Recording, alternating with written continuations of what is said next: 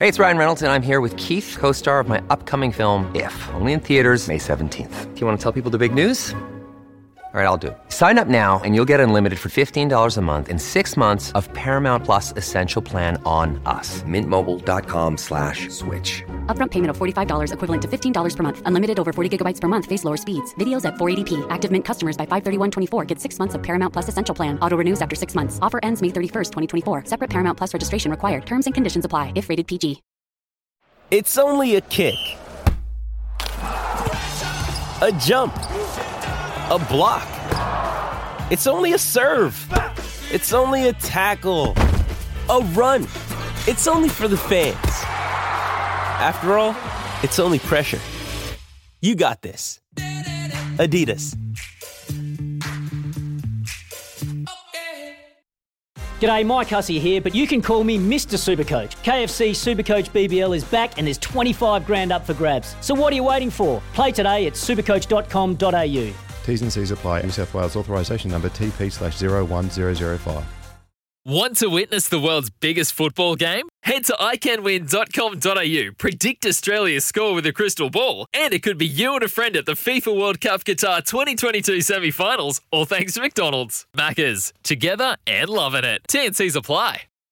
Someone that was right in amongst the Black Clash and absolutely loves being at the Black Clash. He is probably the face of the Black Clash as our next guest. For some, it might be described as rugby heaven. For others, it will be the dread of another type of bubble. This time in 2022, yesterday, New Zealand Rugby confirmed the news that they are moving all 6 New Zealand-based Super Rugby teams to Queenstown for at least a month to ensure the competition can stay intact. Day games will be played in Queenstown with buses transporting teams to Invercargill for the night fixtures under lights.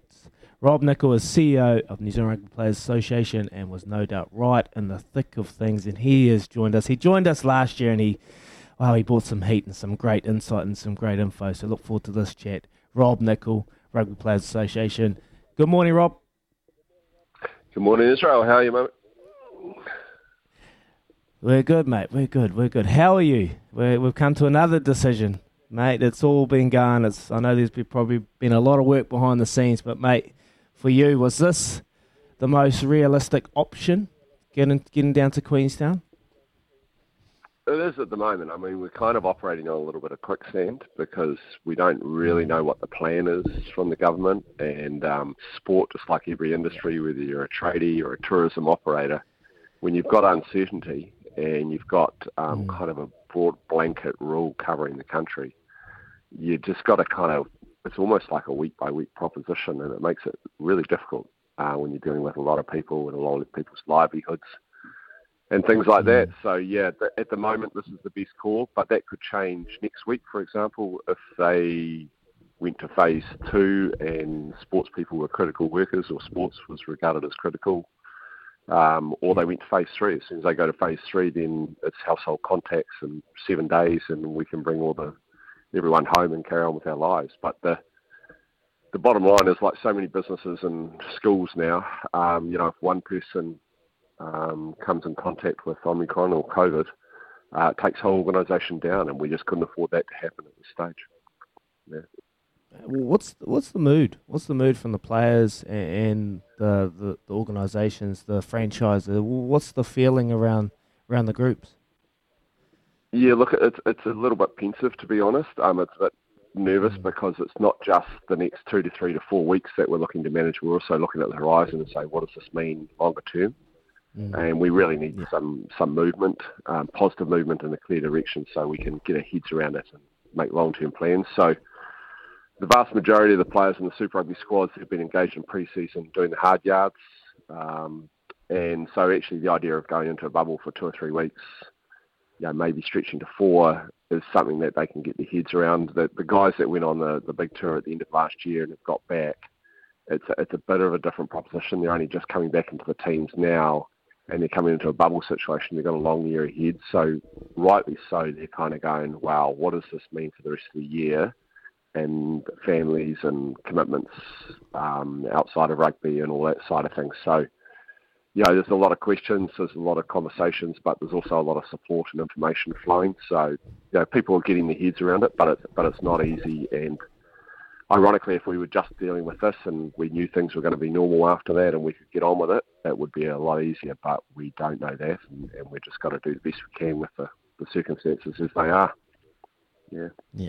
Hey, Roberts, Baz here, mate.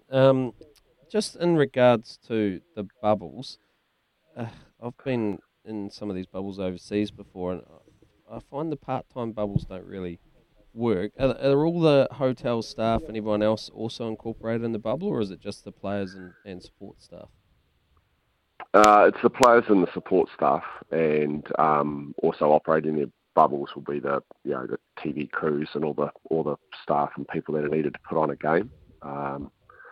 And then with hotel staff, there's precautions being taken as best they possibly can. But that's the point you make is really, that's one of the issues we've been debating is you go to all this trouble of taking 300 odd people down and setting up 6 bubbles, albeit that they're going to play some games against each other, and you get one case come in and it kind of takes the whole thing down.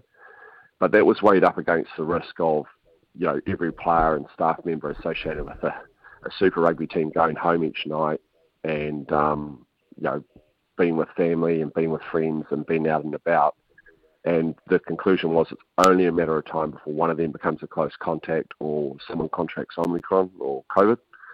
And the net result of that is it's going to take that team out for minimum 10 days, which is pretty devastating. So it was no situation's ideal. It was a risk-reward kind of trade-off, and we've taken the plunge and decided that this is what we're going to do.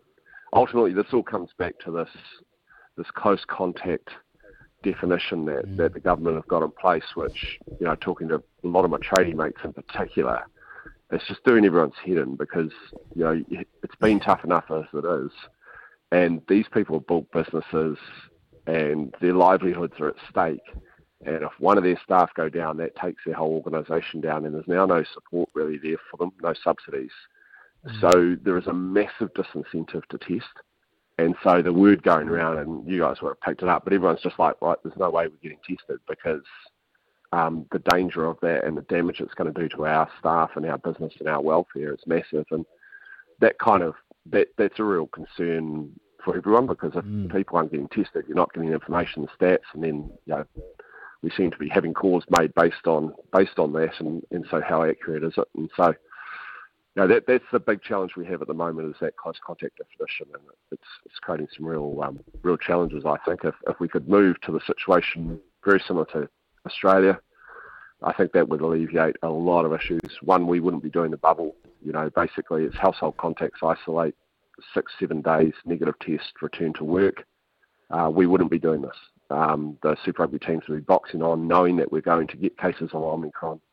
We've brought in a few extra players to create some more depth. We've relaxed replacement player rules, and there'll be a real focus amongst the players to minimise the risk and make sure we can try and get teams out each week to provide some entertainment for people. And outside of that, businesses and all the others would be able to do the same, knowing that you're going to have periods where staff and teachers and emergency workers go down, but there's an avenue and a quick avenue to get them back into the workforce and doing what they want to be doing.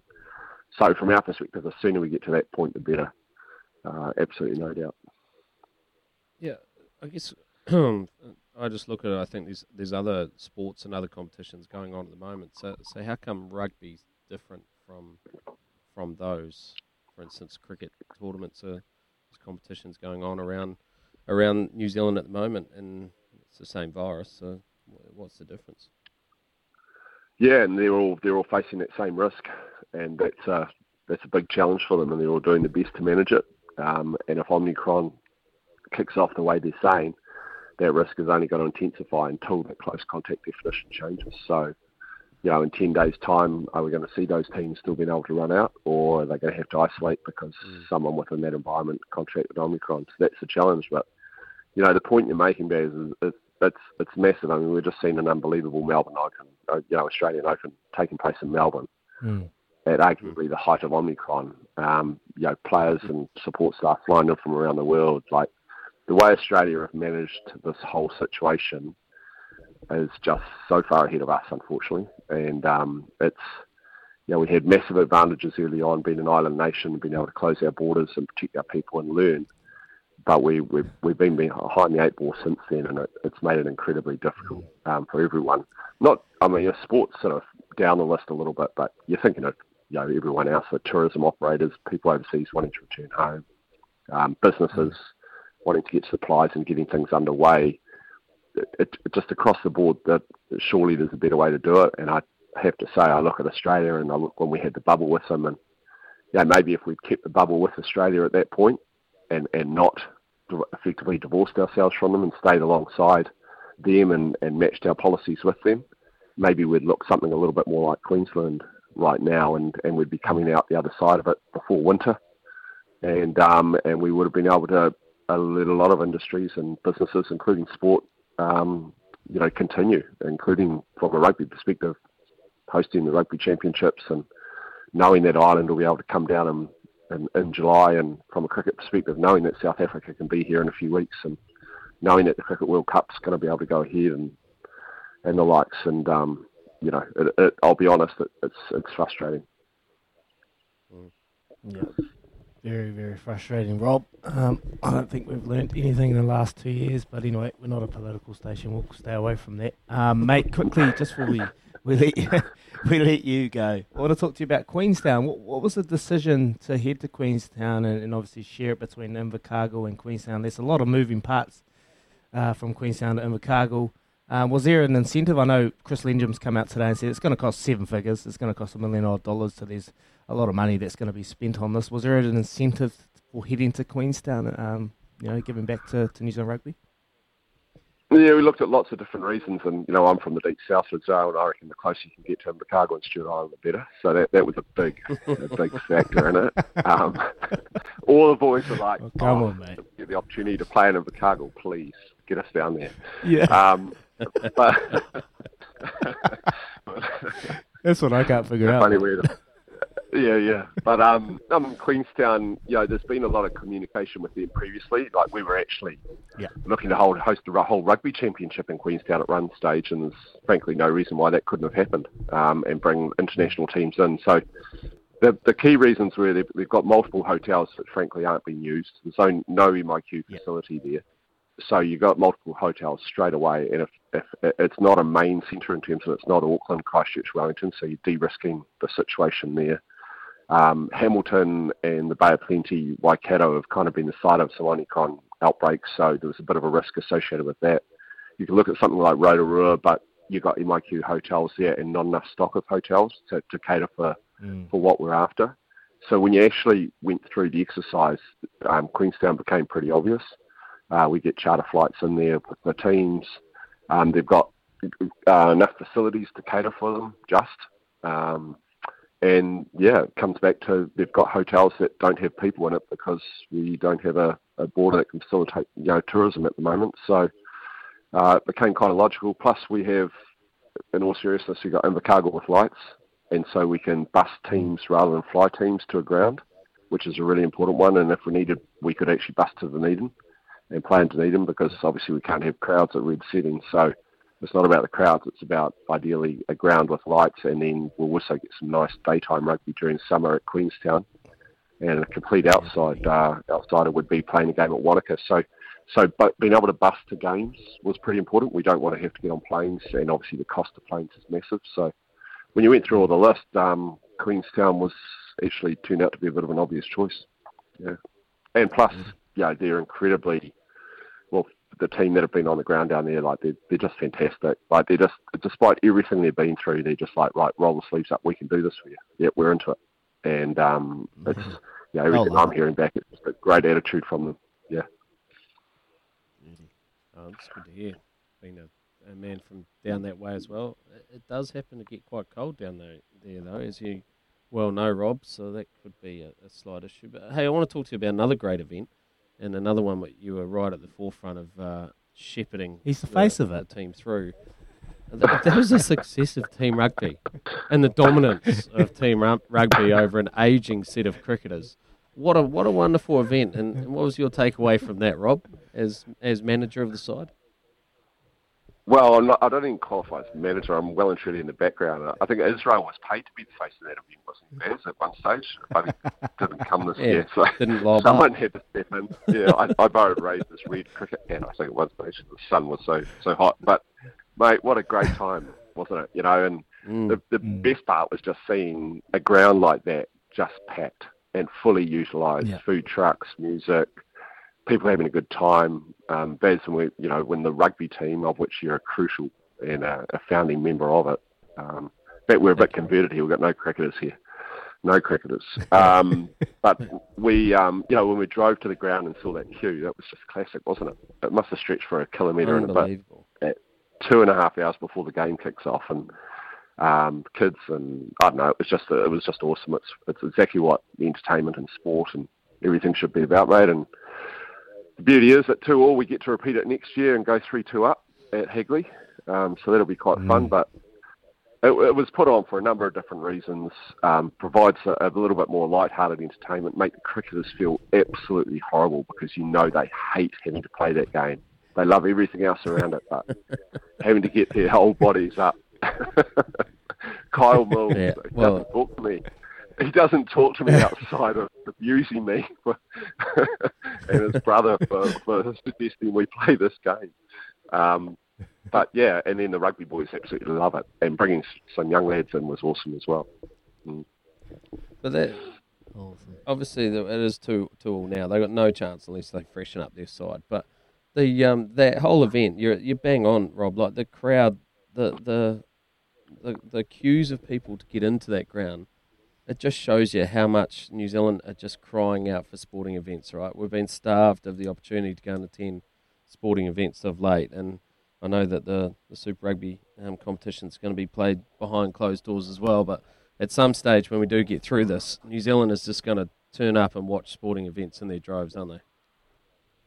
Yeah, I think we will see that kind of a rebound, and that, it's almost like and even just getting on with it. I mean, we've seen Australia do it. We've seen other countries around the world are well and truly onto it. We've got meetings coming in now. We're the only country not travelling to the meeting. Normally we would be travelling and we'd be around the table and engaging, but we are the only country not travelling. So, there's activity around the world is picking up and it's moving on.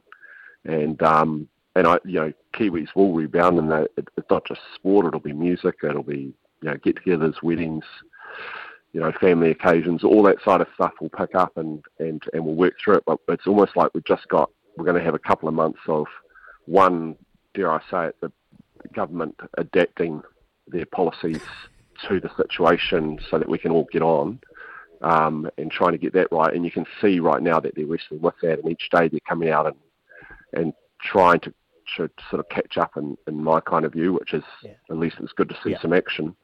And then we're going to get on with it. It's going to be a couple of really tough months. We've seen every other country go through it, and arguably, quite possibly the toughest of COVID. But if we can get through it and come out the other side, then sports, everything else kicks off. And I can tell you now, there's a lot of individual athletes travelling the world that want to perform, and teams that want to perform for everyone. And hopefully we get our platform to do that soon. Be good. Yeah, awesome. Thank you very much, Rob Nichol, CEO of the Rugby Players Association. We really appreciate your time, mate. I think the pressure's on. I predict that maybe the Super Rugby teams will be back sooner rather than later, mate. Thank you so much for your time this morning. Have a great day, and we'll get you on very shortly, bud. Cheers, okay, thanks, guys. Take care. Ciao. There you go, that was Rob Nichol. We've got a good text coming in as well. Morning team, I agree with Rob. Being a Crusaders season member, I'm not allowed to see our team until near the end of the season, etc. Why can't we do the same as the Racing and Cricket World Cup with spectators? 100 bubbles. Cheers, man. That is from Den. So there's a lot of frustration out there, Baz, and everyone's kind of had enough. New Zealand Rugby, they've been held to ransom, and they've had to go make the decision to head down south because of the bubbles and the infection rate. And like I spoke about earlier, if someone gets infection, the whole organisation, the whole franchise has to go into lockdown, into a bubble. So things need to be changed, brother. Yeah, well, Rob made a good point. It's not just sport, right? It's music, and it's other industries, it's other workforce, etc., etc. So he's absolutely bang on. He may have discovered the secret. Don't test. You don't test, you don't know. It is 7:23 here in the morning on Baz and Izzy for breakfast. Big thanks to Chemist Warehouse. Great savings every day.